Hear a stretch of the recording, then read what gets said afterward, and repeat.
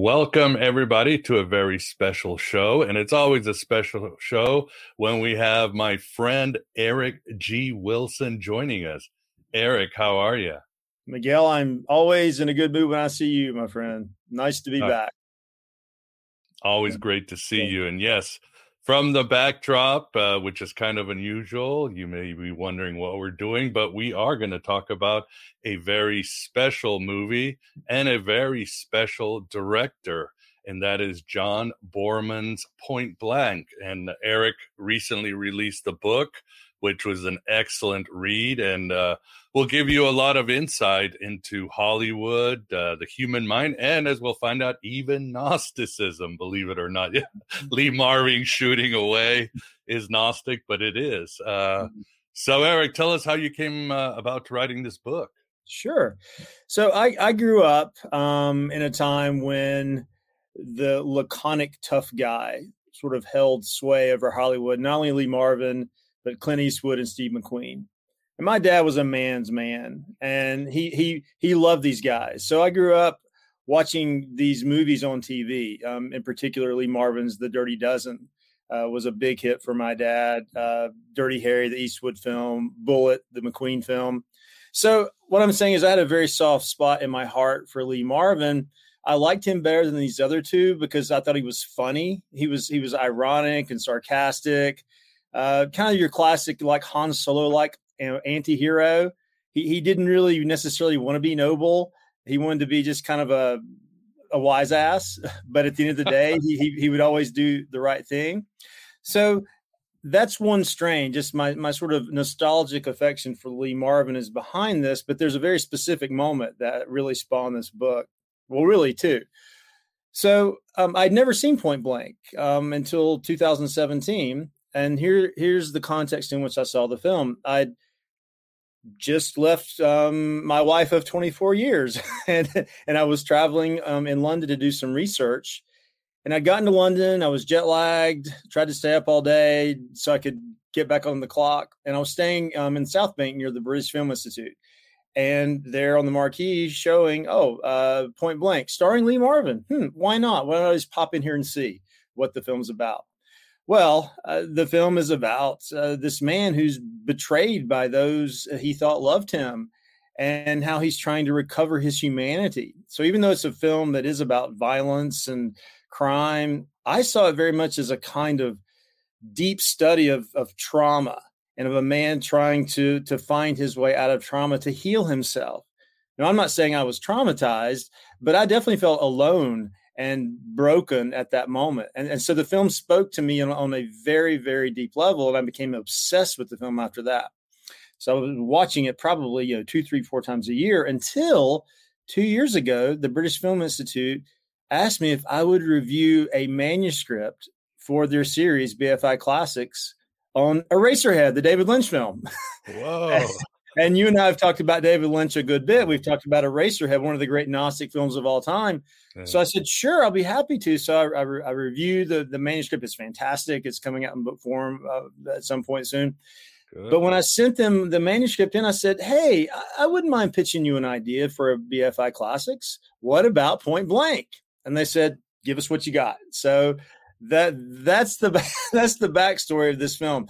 Yeah, partial nostalgia, partial like a real kind of empathetic connection with the character, and partial just I don't know, the demiurge stood aside, and good luck emerged with Eraserhead coming my way yet again. Yeah, well, I want to talk about there's certainly a connection between Lynch and Borman and certainly Absolutely. This movie and so much. But yeah, I'm with you. My dad was into these action movies. I wasn't allowed to watch them, but us boys, my dad would be sitting in his bed watching it, and I would like sneak into the bottom of it. That's how I watched Godfather at 8, all these movies, and Point Blank. And of course, sometimes it would bite me in the ass. I'd like sneak in, and my dad's watching like Kolchak, the, Night Stalker. So then I'd have nightmares all night long. I was like, why did I watch this? But this movie is, do you want to talk briefly about the summary of this movie? Because again, most people, when I was a kid, I was like, well, this is a fun action movie. That's all I knew. So this film, it's having a major renaissance. It didn't do terribly well at the box office. It did somewhat well critically, but it came out the same year as Bonnie and Clyde, 1967. So it kind of got pushed to the side. It's really prominent now because directors like Quentin Tarantino and Michael Mann and Steven Soderbergh have really championed the film, and it's been a profound influence on their films. But briefly, the film is about a man, the Lee Marvin character named Walker. He's on a heist with a good friend of his named Mal. He's married to a woman named Lynn, and Mal and Lynn betray him. They take the money from the robbery, they shoot him, leave him for dead. And the film opens with him sort of waking up in a jail cell because the robbery took place on Alcatraz, the deserted prison where drug drops are made. So he wakes up in this prison cell. He's been shot, and he's like, "What happened?" It's almost like the beginning of Edgar Allan Poe's short story, like The Pit and the Pendulum. Like, who am I? What has happened? He's been so traumatized. It's like he has kind of partial amnesia. So the film really is the story of his trying not so much to seek revenge against Mal, his friend, and Lynn, his wife, but recover the money that was taken from him, $93,000. So it becomes kind of his grail, if you will. He seems to think that if I can get my $93,000 back, then I'll be whole. Now, who would he get the money from? There's this crime syndicate known as the Organization, and they seem to control everything, legal and illegal. They're like a capitalist corporation, but it's essentially the mafia. So what Walker Marvin does is kind of work his way up the chain of command of the organization, trying to get to the top guy and get his money back. So along the way, he's doing some real kind of badass sort of stuff. But interestingly, he never kills anyone. He ends up like roughing up telephones and cars and intercoms, scaring these dudes into giving him the information he wants. So the film is kind of interesting in that it's hyper violent, but in a kind of blackly comic way, as if this over the top violence is kind of making fun of hyper masculine violence. So that's one strand of the film. Another one is his wife Lynn kills herself early on by a pill overdose. She feels so guilty for betraying him. And he kind of gets a thing going with her sister, played by Angie Dickinson, brilliantly. Her name in the film is Chris. So it's like she's trying to heal him in a way, trying to rekindle his humanity, trying to pull him away from his revenge quest, possibly into a romantic relationship with her. So those are the two main strains. They kind of come to a head near the end of the film. And there's a very surprise ending that I'm not going to give away. But I'll say this, that the film is beautifully shot. It's shot in LA of 1967. You'll not see more gorgeous camera work, kind of catching LA as kind of an urban wasteland, but also like a strange, almost alien landscape. The fashion in the film is amazing. It's that like 60s fashion at its height. Marvin is as Marvin he'll ever be, very stoic, very understated. Angie Dickinson, coming off her great performance in Rio Bravo opposite John Wayne, is flirtatious but smart and compassionate and tough. It's got everything, and also it's very, very trippy. I mean the way it plays around with time and space, and that's one reason I think the film wasn't a commercial hit, because it's really trying to explore how a traumatized person might experience time. Meaning he probably can't distinguish between past and present very well. So there are a lot of flashbacks, and you're not quite sure, is that a flashback or not? And then there's some leap forwards. You're not quite sure if that's a leap forward or not. So the disorientation in time, I would say, is formally appropriate, because, again, it's trying to capture how a broken, fragmented, traumatized man would experience time. So that's an intro to the film, and I can't say strongly enough, watch it if you're listening to this show.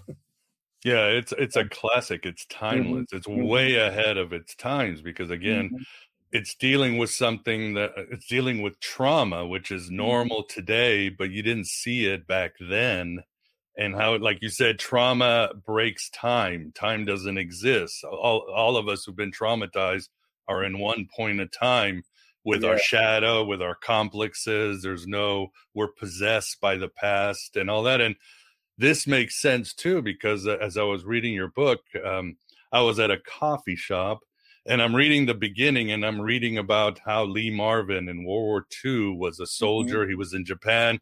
He was part of this group of 267 guys going up to the Taipan Mountain, and the Japanese just slaughtered them. He got shot. He survived, but he was, as you said, he was in his little raft boat shooting Yeah. a Japanese, almost dying, and he survived. And of course, that was traumatic. But unfortunately, Eric, you and I have tools in the 21st century.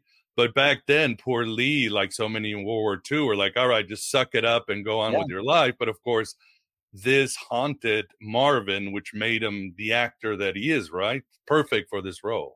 Well, the reason he took this role is because of his World War II experience. As you're saying, Miguel, it was an assault on a hill on the island of Saipan in Japan during World War II. He was a Marine private, and he was one of the lead soldiers on this charge up the hill, and he was shot in the back and in the foot, and he probably would have been killed, but another man was shot and fell on top of him, and so he didn't take any more bullets. But yes, out of a company of 200 odd soldiers, about 12 survived, and he was one of them. So he admitted that he had survivor's guilt. But not only that, he was a sort of raft sniper. He would hover in these rafts off the coast of these islands in Japan, and he would snipe. So he killed people. So he's coming off Cat Ballou in '66, for which he won the Academy Award. So he's like the most famous actor in the world at this point. And John Borman has only directed one film, a kind of mediocre film about the Dave Clark Five. It's kind of like a knockoff of Hard Day's Night. Right. And so the fact that Marvin took on Borman and this script was solely because he said, I see in the main character, whose name is Walker in the film, Parker in the novel from which the film comes, I see in him a man who's been traumatized as I was traumatized, shot, felt betrayed, and is trying to do whatever he can to get his humanity back. And he said to Borman, I feel that I've lost my humanity. I feel that I'm like an automaton. I'm just going through the motions of life. And maybe in playing this role, I can work through some of that. So acting is therapy. Now, we don't think of someone like Marvin or Eastwood or McQueen or John Wayne as being sort of, Marlon Brando like method actors. Yeah. But I think this was, for Marvin, a kind of method acting exercise.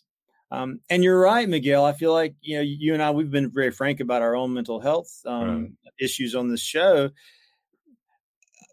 I certainly haven't suffered trauma like being a soldier, but I think if you do have depression, clinical depression, there is I'll speak for myself. It's difficult to take the present moment.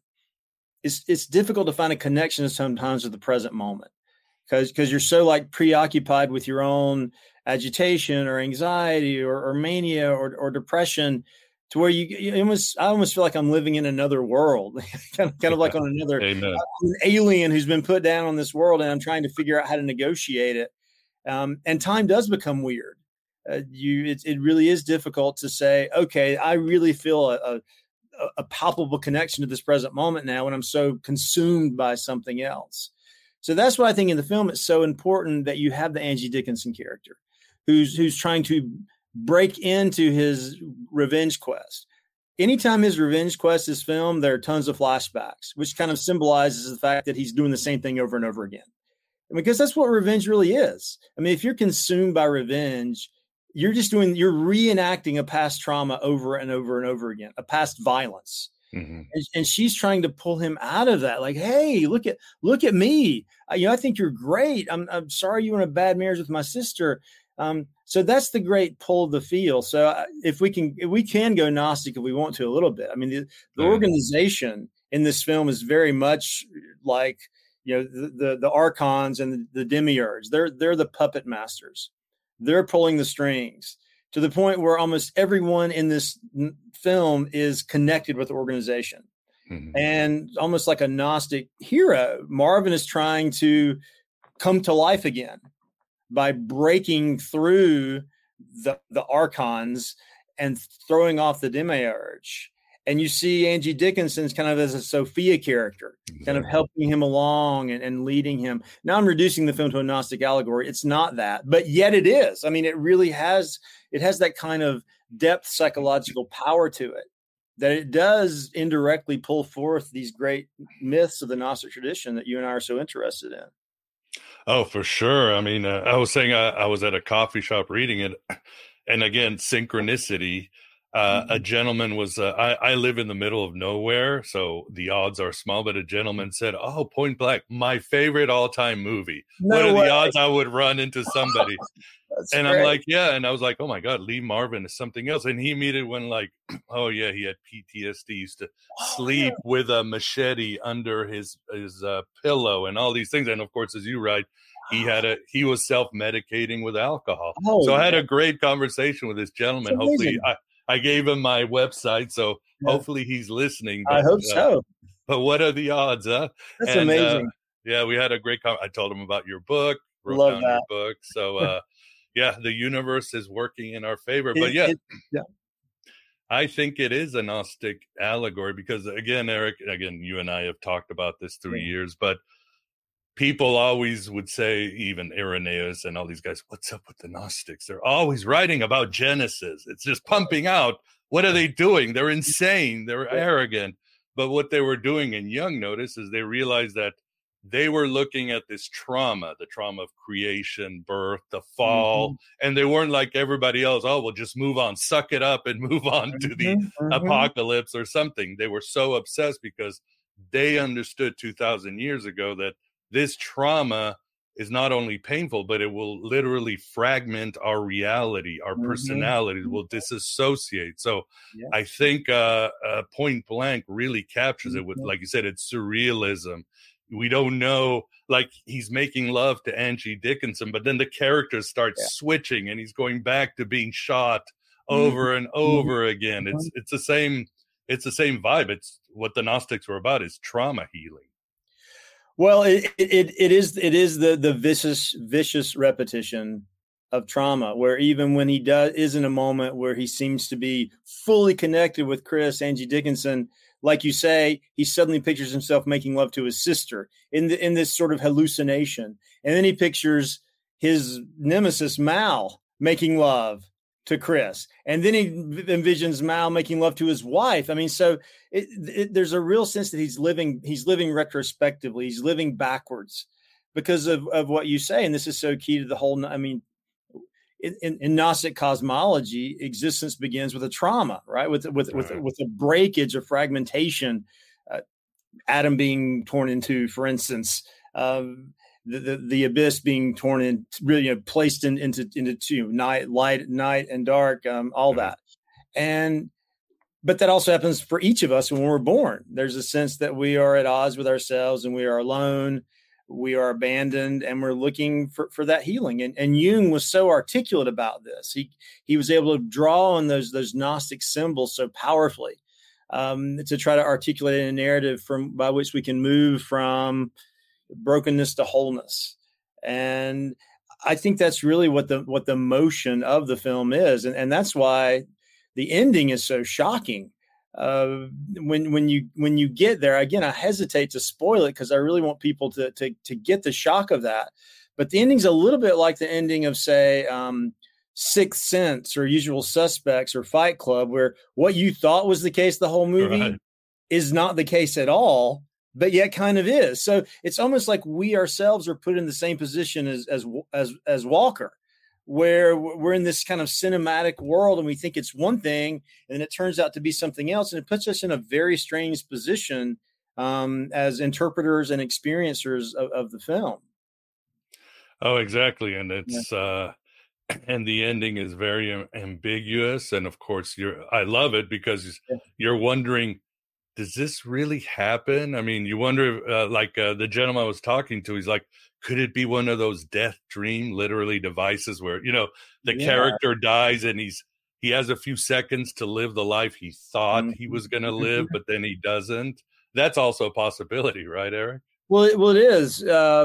Many people have connected this film to the great short story by Ambrose Bierce, An Occurrence at Owl Creek Bridge, where a soldier is getting ready to be hung, and suddenly you think he's broken free and he's going to be reunited with his wife, and no, that's what happened within like the 3 seconds between standing on the bridge and dying, and one could offer that interpretation. Borman himself said, well, it's a possibility, but it really doesn't matter. He said, what you see is what you see, which I kind of like, let's not worry about appearance versus reality, dream versus truth. Let's just pay attention to the story. But I will say this, if this is a kind of dream, one would think it would be a wish fulfillment, like it is in Occurrence at Owl Creek Bridge. And it's not. It's not like at all. Scratching your head, what? Who won? Who lost? I am. And the deep problem of this idea or this possible interpretation is that what you realize by the end of the film is that when Walker thinks he is doing his most to overturn the organization, he's actually unwittingly doing his best to support the organization. All right. And so this film is in conversation with movies like The Truman Show, to some extent, or The Matrix to some extent, where what you think is like raw, visceral authenticity on the side for good, and then suddenly like, oh no, I've been a tool all along for the wrong side. And luckily, for the protagonists in the films, The Matrix and Truman Show, there is a kind of release at the end of those films, which is very satisfying to audiences. It's not quite that simple at the end of Point Blank. Yeah, he's definitely obsessed with that $93,000. I mean, like you said, it is, speaking of John Borman, who directed Excalibur, I kept thinking if he finds his $93,000, he's going to be running. You'll hear like Carmina Burana in the background. But you're going through the movie. Are you going to get, it's like, he's lost all sense of everything. Somehow he thinks that this is the Philosopher's Stone, right? And yes, love, being free, all this other things doesn't matter except for that 93,000, and he doesn't care how he gets it. Who lives, who dies, it doesn't matter. So I'm glad you brought up the connection with Excalibur. It's deep. Borman, his very first film made for the BBC, he was a documentary filmmaker, but he did make one live action film called The Quarry. And it's about a sculptor named Arthur King who wants to take a block of stone and carve it into the shape of what his personal grail would be. So after he makes this film, he does Catch Us If You Can, and he's invited to Hollywood to pitch movies to big time producers, mainly because the great critic Pauline Kael gave Catch Us If You Can, the Dave Clark 5 film, a decent review. And he keeps pitching, I want to do a film, a modern King Arthur. I want to do a modern King Arthur. And the producer's like, nah, man, we don't want you to do that. We don't want you to do that. So he does Point Blank. But he is fascinated by the quest. I mean, Point Blank is a quest film. And it really is about a man who sees the 93,000 as his grail. You're exactly right. And it turns out it's not. It's a misguided quest. And then you see 74, I think, it's either 72 or 74, is Deliverance, another Borman film, which is a quest film. These four men from Atlanta going to the deep Appalachian Mountains on a canoe trip, trying to recover what they think is their lost manhood. And there again, like the alpha male of that bunch, played by Burt Reynolds in his breakout role, playing Lewis, ends up becoming injured and impotent, as if kind of traditional manhood isn't enough. So there's a way in which Borman is fascinated by the quest, but the quest can be ironic. The idea of like, if I can just get this thing to prove my manhood and virility, I'll be full. Well, Borman seems to say, well, you're forgetting the feminine a little. I mean, he's very aware of this kind of idea of an androgynous sense of wholeness. So then, of course, we go to Excalibur, which I would say is a more alchemical than Gnostic film. I mean, you mentioned the philosopher, and I totally agree with that. It's all about what comes up out of the chaos of the lake and the earth. And you see the knights early on, led by Uthor, Arthur's father, have armor like beasts. And then when Arthur and Lancelot have the round table, the armor is like birds. I mean, it's this sense of like you come up from matter. That's where you get your power. But it's very much, again, about this idea of the quest. And I think, well, I know for a fact that Borman said that the Yost / Fairfax character, if you see the film, you'll know who this guy is. He's the guy who keeps showing up every time Walker meets one of his foes. He just shows up and says, "Here's your next foe." Yeah. I wonder, like, how does he know all this?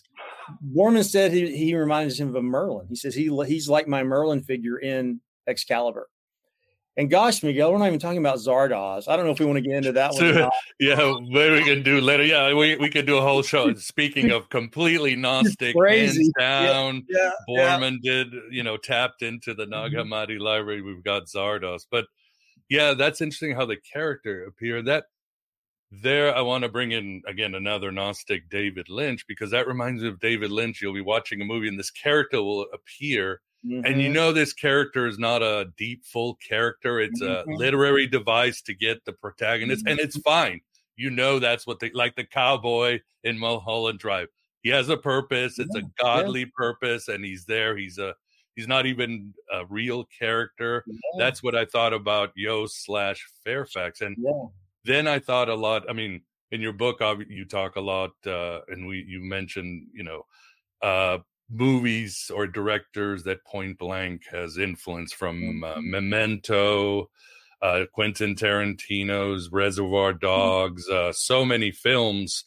And I saw those in point blank, but I also saw a lot of Lynch bringing back in Mulholland Drive, because it's in Mulholland Drive is this fragmentation of Betty, and they all kind of come through, and sometimes Betty is making love to this person, sometimes, and you're wondering what is going on, and even the ending is very ambiguous and so forth. And Lynch is like Borman. When people ask him, "Can you summarize your movies?" Like, well, I did. I made the movie. That's the summary. That's right. The movie is, I don't work for Western Union. I'm here. And Lynch doesn't like to talk about influences either. I mean, he's been very closed-mouthed about influences, because ultimately he believes he makes his greatest films without influences. Like he says, I go down to the bottom of the ocean and the ocean of ideas, and I find them. But I can't help but think that I mean, I don't know that Lynch had this film in the back of his mind, but you're right. The similarities are. Yeah, I would bet my soul. Right? I would bet $93,000. Oh. Nice. I mean, it's an LA film like Mulholland Drive, and it's very much aware of like locating characters in specific LA locations. In this film, the characters are sort of engulfed by these huge cityscapes, like we mentioned. Whereas in Mulholland Drive, Lynch will show like the road signs, like Vine, like locating characters in Hollywood mythology, like Sunset. I mean, but they're both very much about the city as a place of confinement. And you're right. There's these characters kind of seeking fame or liberation or vitality. The Betty character in this environment and failing, and the dream becomes more real than real, and then reality comes. I mean, it's like the first 2/3 of that film is just a gripping sort of noirish thriller. And then suddenly a blue box appears and that whole narrative gets sucked into it. And then like the last third, the same characters, but they look different and they're doing different things. And it's shot in a very kind of saturated, kind of flat light, whereas the earlier film is like this really vibrant. In other words, the dream looks like realism. And the realism looks like dream. I mean, that's classic Lynch. And this film is doing that. I mean, absolutely. And so the cowboy kind of seems to come from somewhere else. In Lost Highway, the mystery man played by Robert Blake kind of seems to come from someone else. So yeah, and even to a certain extent, Frank in Blue Velvet. I mean, these are like characters who are like vital forces who kind of transgress the narrative to make stuff happen. And then kind of go away. I mean, Frank doesn't really go away. But what I'm saying is for the character Jeffrey, the Cal MacLachlan character, Frank's a kind of messenger calling him to another kind of life, for good or ill. So yeah, I think you're right on with that. Yeah, that's what I saw. And there's so much that Point Blank did. Like you're right, it was Mhm. first film done in Alcatraz after Mhm. Mhm. it was abandoned or closed. It was the first film to what did you say? Every scene has a dominant color, and that wasn't done before. I mean, it's just groundbreaking in many ways. So Borman had been shooting in black and white his whole film career. His first Hollywood film, Catch Me If You Can, the Dave Clark film, was shot in black and white, and he wanted to shoot this film in black and white. But the producers said, no, we can't do that. He says, well, okay, I'll still try to deal in monochrome though. So in each scene, like in the first scene when Walker's talking to his wife Lynn, everything is a shade of gray. Everything in the room, everything being worn is a shade of gray. There's another famous scene where one of the leaders of the organization, one of the crime bosses, is in his office with all his henchmen. Everybody's dressed in a shade of green. Uh, Mm. and of course, the producer's like, this will look terrible. It'll all look the same. But Borman knew, because of the emulsion of the film, some greens look gray and some greens look yellow and some look kind of blue. So you get differentiation of color, but yet there's this kind of subtle idea that you're in this world of this particular hue, which takes on powerful symbolism. The gray suggesting ghostliness and death and fog, uh, much like Madeline Elster's dress in the Vertigo. That gray dress suggests a kind of fog. But then in that green room where the organization holds its meetings, the green suggesting money, the kind of money that Walker wants, but also suggesting a kind of sickness at the same time. So it's interesting to track the monochrome throughout the film, but then notice that Walker's wearing a different suit in almost every scene, which is not the same as the color. As the film goes on, his colors are at odds with the monochromes. So it's a way of Borman trying to track the vitality, if you will, returning to Marvin. And his suits are amazing. So cool. Yeah. Yes, Yeah. indeed. And here is my sort of lynching connection. It's completely mine, Eric, but you talk about after the movie was shot, all the studios are and all the studio guys, their jaws are down. They're like, this cannot go out to the pub. It's too, even for the 60s, it is way too trippy, psychedelic.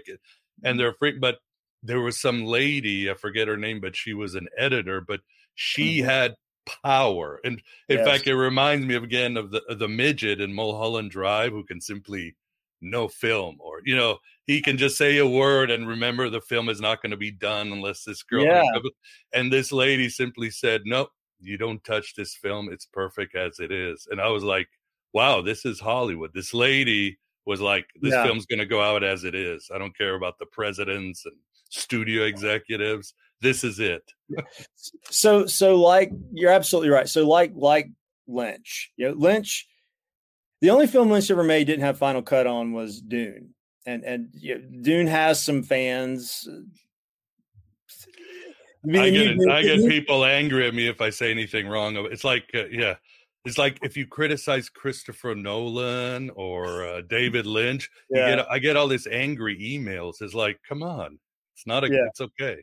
No, it's okay. It's static. It's interesting, but Villeneuve's is so much more interesting. But that's another conversation. But Lynch is, even though he's always had final cut aside from that film, has always clashed with the studio because his films are so strange. So here's Borman, first time with working with movie stars, and throughout the shooting, the producers were trying very hard to shut it down.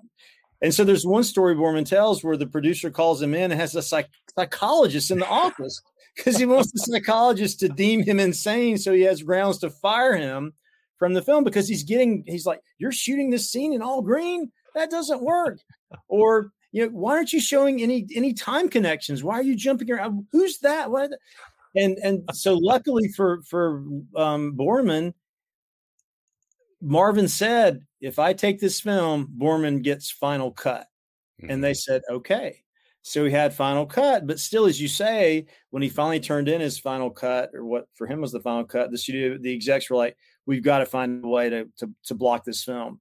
And sort of this very wizened veteran film editor who'd been around since the 30s and 40s, her name is escaping me right now. she sat and watched the film, and Borman says she was a bit older woman at this time, so she had cold feet.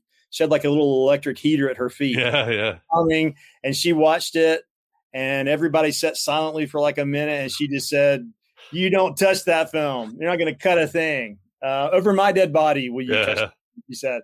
And there it is, that the film happened. And again, it did, I made like 9 million, which is a respectable profit at that time. It wasn't a flop. But again, I think it was going up as a film seen as kind of hyper violent. It was going against Bonnie and Clyde. You can't win against that was Bonnie a phenomenon. That was kind of the beginning of so-called New Hollywood. So it couldn't really compete with that. And that's a great film too. I mean, I like Point Blank better, but it's a good film. And then he did the Dirty Dozen, so that's took up all the air, the Lee Marvin air. Well, that's right. That's so iconic. The same year, Dirty Dozen comes out. So Marvin's competing against himself essentially that year. I mean, yeah, he was really at the top of his game after this.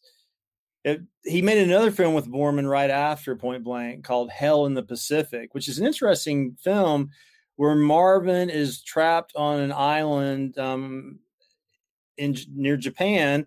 The war's going on. There's a Japanese soldier also trapped on the island. They're deserted on this island, just a Japanese soldier and an American soldier. And it's just them working, fighting and hating, but then kind of working it out a little bit. And at the very end, they finally become friends, and they found this stash of food, and they're like having this little feast. And just as they toast, a missile comes and blows them up. Class. I mean, it's terrible. I mean, so there's Borman again, like sort of pulling the rug out from under you, but also, I mean, Borman was brilliant at depicting violence, and he was brilliant at depicting traditional masculinity, heroism, strength, aggression. But I think he saw the limits, and he has a kind of gently satirical mode where he says, "Look, traditional masculinity ignores the feminine," and and you see that in Excalibur. Again, you see it. He's very, very, and you see it in Deliverance. There are no women in that film, and that's one reason why those men are so disturbed. I think so. I'm saying that Borman kind of has it both ways, and Lynch does this too. I mean, Lynch depicts violence very powerfully and effectively, but not just for the sake of it, but to show not only how destructive it is, but trying to explore where it comes from. And Lynch, like Borman, I think does believe, as Jung does, that this kind of sense of like trying to bring together these different parts of the self, call them masculine or feminine, call them what you will. If you can try to put those in conversation, then you're less likely to want to, as a male, kind of dominate the world.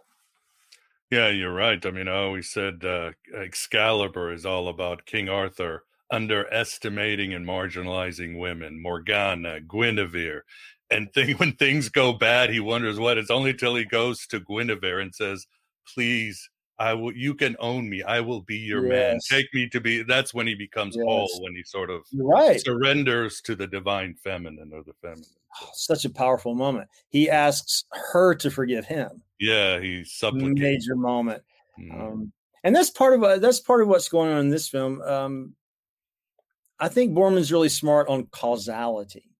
One reason I think that forgiveness in a way pushes against causality. What does that mean? If I'm going to judge you, if I'm going to say, Miguel, because you did X to me, then I must do Y to punish you or reward you. That's how causality works. But in forgiveness, it's like, because you did this terrible thing to me, I forgive you. It's like it breaks that if then, and it's like, so time takes a different form. Revenge is very much causal. Because you did this to me, I will do the same thing to you. I will get you back. And you see someone like Walker being so controlled by the causality of vengefulness throughout the film. If I can only do this, if I can only do this, if I can only do this. But only those moments in the film where he's kind of playful and doing things like inconsequentially, like that moment where he's in Chris's apartment. He's got her like makeup mirror out, and he's just kind of messing around with his face. Like, it's just like, it doesn't mean anything, but yet it's lovely and charming. It's almost like the organization, the organized crime world wants people to be caught up in this idea of causality, right? I need to be making money. How do I do that? If I do these things, I will make my money. If I do these things, I'll make my money. It doesn't want people just kind of sitting around playing with makeup kits. And so those moments that, I mean, first of all, he's being kind of androgynous, almost like, Cary Grant and Bringing Up Baby when he's got the robe on, frilly robe, very funny. I don't feel myself today. So that's another thing about the film I find really interesting is you have like two different kinds of time, like the time of revenge, which is a causal time, and the time of like forgiveness and playfulness and inconsequentiality, which could be a time of healing. And I feel like when Arthur breaks that causality of like justice and judgment when he says to Guinevere, I forgive you. Very powerful. Oh, yeah. Beautiful scene. And another character, and you do talk about it in a recent video. I was on your YouTube channel watching videos all weekend. And this is for the younger generation, for the Zoomers and the millennials who may be scratching your head like, who cares about what are these guys talking about? Yeah, it's okay. Let's give you a character you can relate to and might not have even existed without Point Blank, and that is John Wick. Perfect connect. Keanu Reeves, I was like, oh my God, he is Lee Marvin, dead and alive, madcap, humorous, driven by this insane idea that's never going to free him anyway, all of it. So Marvin, we don't know anything about his past, or very little, except that he got shot by his best friend. His wife left him. That's all we know. Just like with the John Wick, we know that his wife died of cancer and some dudes killed his dog, and that's it. So, but neither of them are like deep character studies. It's almost like, we're thrown into this world with them where they're trying to negotiate all these rules and all these plans. So you have that. You have the cool suits that Reeves wears. Marvin wears these amazing suits, but most importantly for me, what you see in Marvin and what you see in Reeves is a kind of physical acting that I feel like we don't value enough when we talk about movies. I think we tend to overvalue verbal acting, which someone like Daniel Day-Lewis or Robert De Niro, and take any traditional actor who emotes well with language, who emotes well with the rhythm of his speech. And that's great. But Marvin and Reeves, they kind of harken back to silent film. They harken back to Buster Keaton and Charlie Chaplin and Harold Lloyd. That they act more with their bodies than with their words. And ultimately they act with their faces more than with anything else. So they don't say much at all. Like, yeah. But Reeves gets better and better and better until by the time we get to 4, not only is he able to say so much with so little, but there's a humorous side to it. Yeah. There's a kind of slapsticky comic energy going on. And that Marvin shows that brilliantly in this film. Like there's the one point where Marvin's like one of the guys he's trying to get information from owns a car dealership, and Marvin comes and say, "Hey, I want to take a test drive of this car." He doesn't beat the guy up. He just like keeps banging the car up with the guy in it, and it becomes hilarious. When he shoots the phone, he doesn't get the answer he likes. He just shoots the phone in front of everyone. So I maintain there would be no John Wick without Point Blank, and there would be no Lee Marvin. Well, Keanu Reeves has done a lot of stuff, but Keanu Reeves as John Wick, I think, is channeling Marvin. And Chad Stahelski says so. The director said, Chad Stahelski says, when I grew up, my dad owned a lot of 8mm silent films, and they were just on loop all the time. Buster Keaton, Charlie Chaplin, Harold Lloyd. So he has those films in mind in doing those great sequences, those great action sequences in John Wick, which are kind of funny. They're slapsticky. And he also said we were very much in tune with Lee Marvin. We wanted to channel that Lee Marvin energy from mainly Point Blank. So there it is. And that's only one of many ways this film is still alive. That's the most prominent way. But also, as you've mentioned, Miguel, and maybe I have, you take a film like Steven Soderbergh's The Limey, where the Terrence Stamp character is British. He comes to America. His daughters died under mysterious circumstances, and he's seeking revenge. And Soderbergh himself said that was his remake of Point Blank.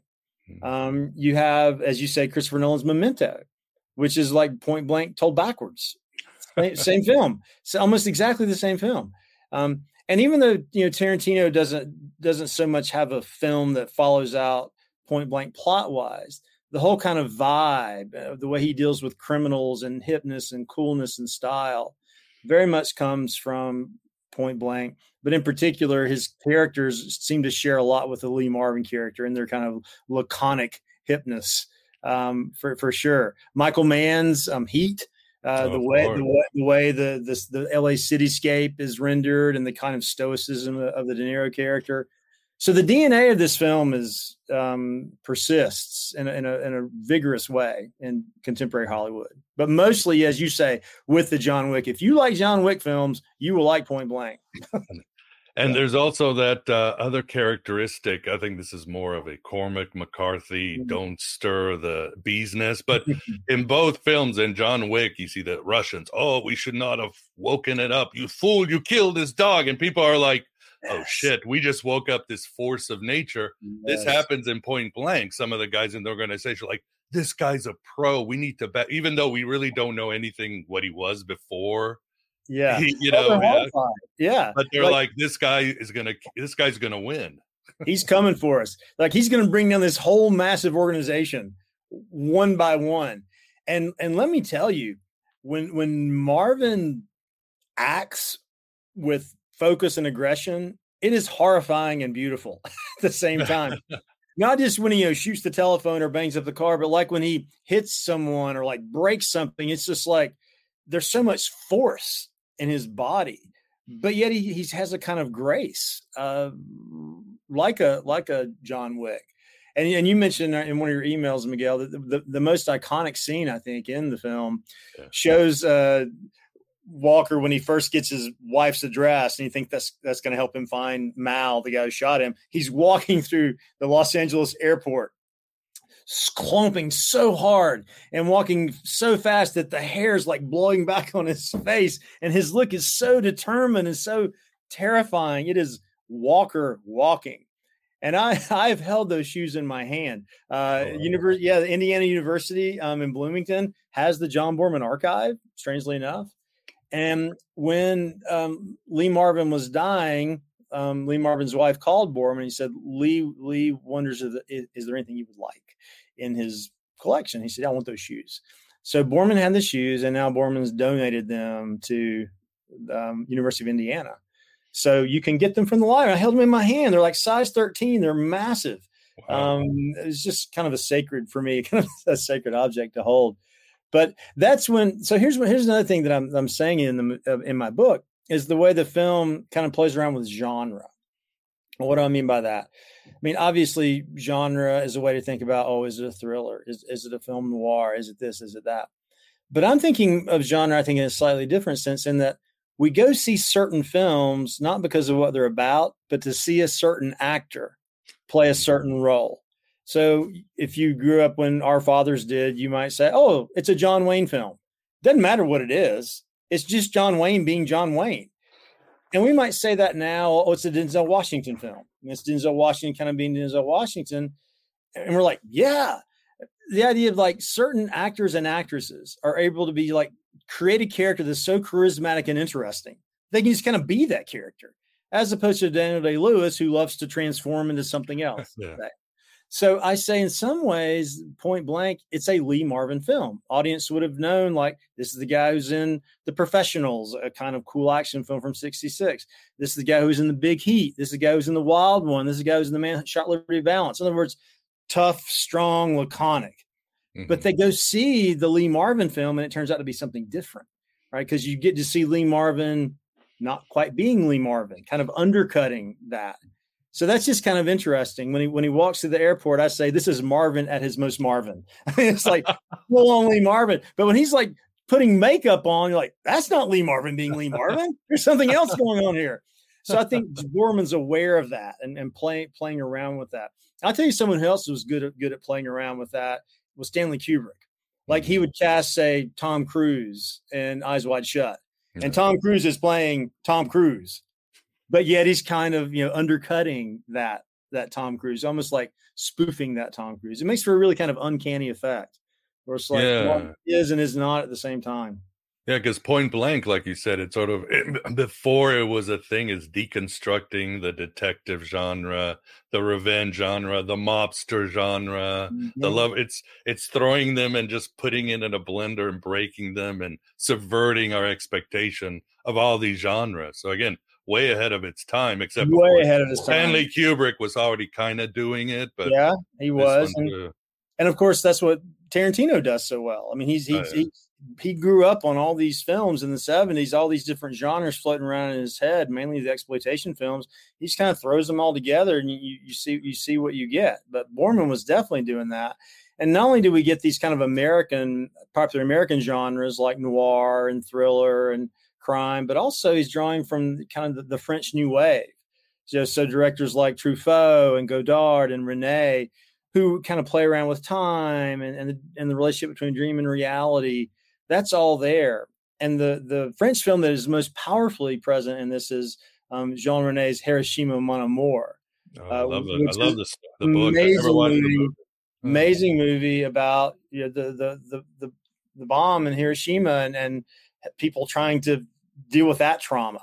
But a film that's very much aware of how the problem of trauma is not being able to move forward. It's just endlessly kind of repeating the past. And Borman has acknowledged that. He said René was a big influence on this film, and also the writing of Harold Pinter, a British playwright and screenwriter who's really kind of famous for extremely elliptical, laconic dialogue where people say things without saying them and don't say anything, say a lot.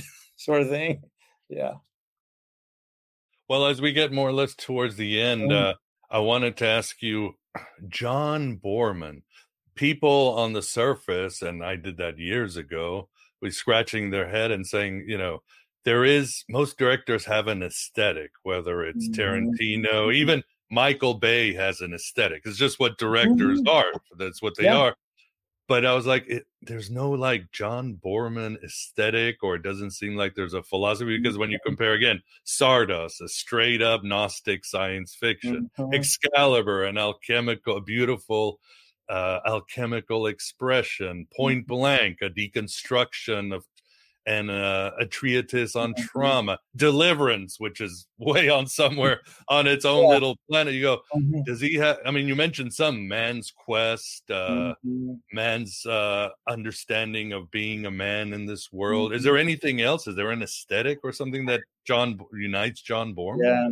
So you're right. I mean, an old-fashioned way of talking about filmmaking is the auteur theory, as it's known. The idea that certain directors have a kind of signature style and certain signature commitments, and certainly Tarantino would fall into that category. Nolan would fall into that category. Kubrick would fall into that category. But you look at Borman, and there are. I mean, so the thematic. There are some thematic strings beyond this. Quest for wholeness. He's also very interested in innocence or the loss of innocence, like in Emerald Forest, about a young boy who grows up among Brazilian natives, kind of like a retelling of the Tarzan Greystoke tale, or Hope and Glory, kind of about John Borman as a little boy during wartime, World War II. But he's also made films about the IRA, the general. He's made all kinds of films with all kinds of different styles and all kinds of different themes. So it doesn't make sense to refer to him as a kind of auteur in a way. I mean, the films that you and I have talked about, there's a cogency there, but he's all over the place. And I have to say, I'm not a fan of all of his films. I mean, The Exorcist 2 is just not that great. He did that? He did. Not that great. I like 5 films of his, the ones we've talked about. I think it's 5. I think are just masterpieces. But to me, he's not consistently brilliant. And I admire that about him because he's willing to try stuff. I mean, he is not a safe filmmaker. He will try stuff.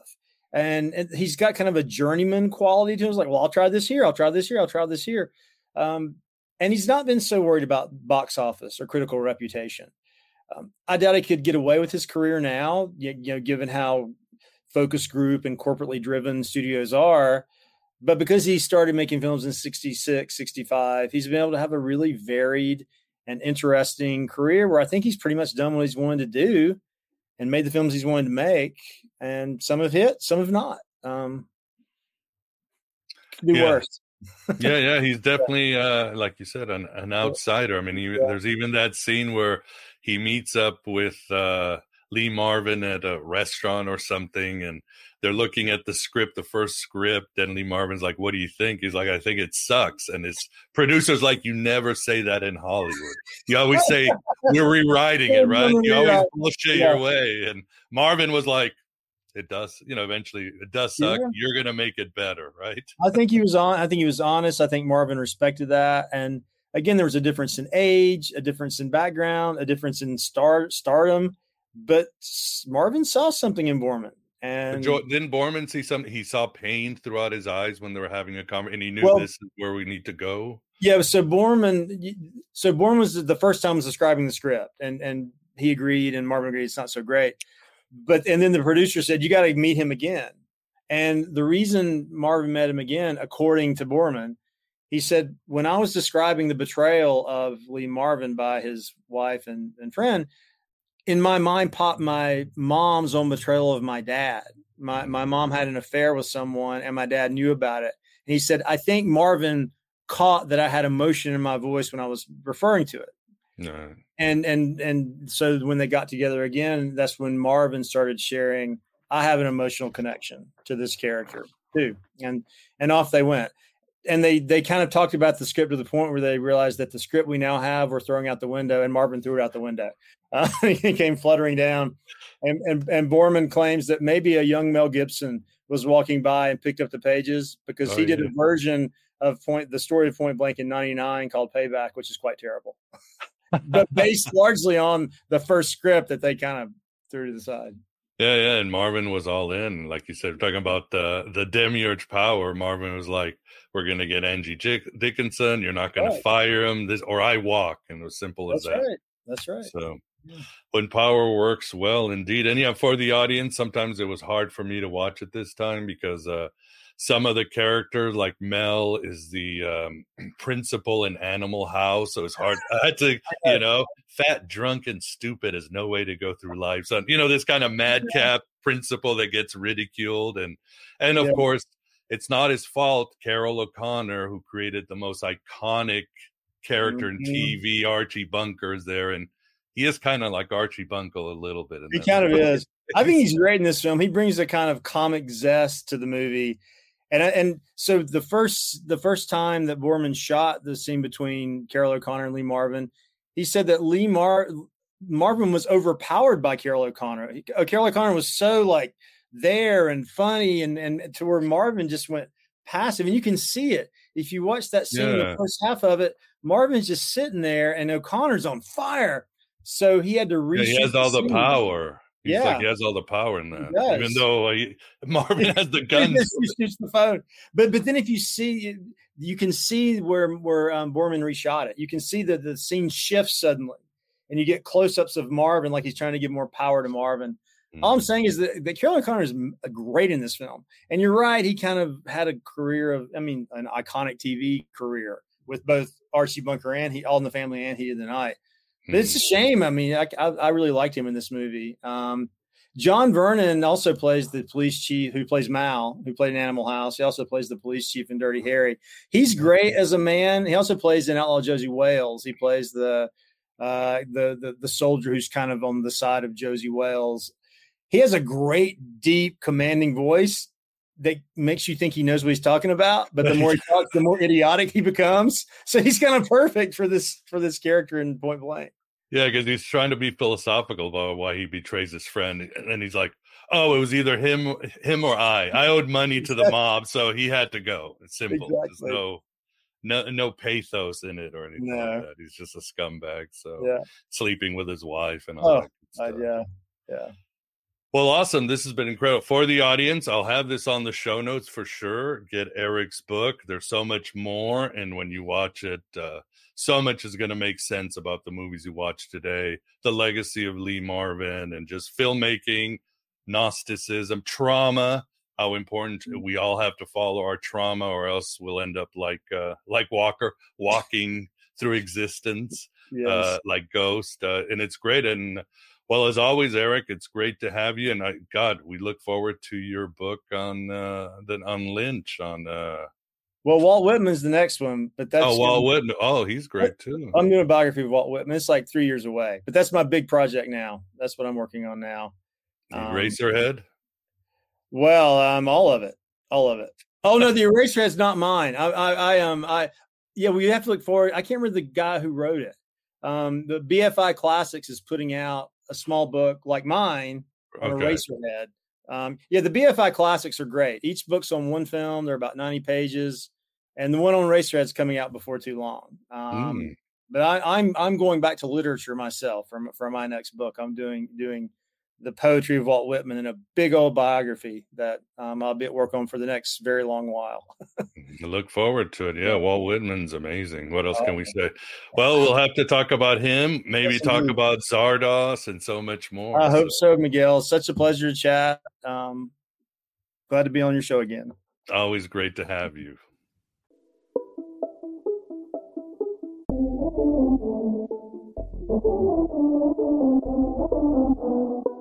Thank you.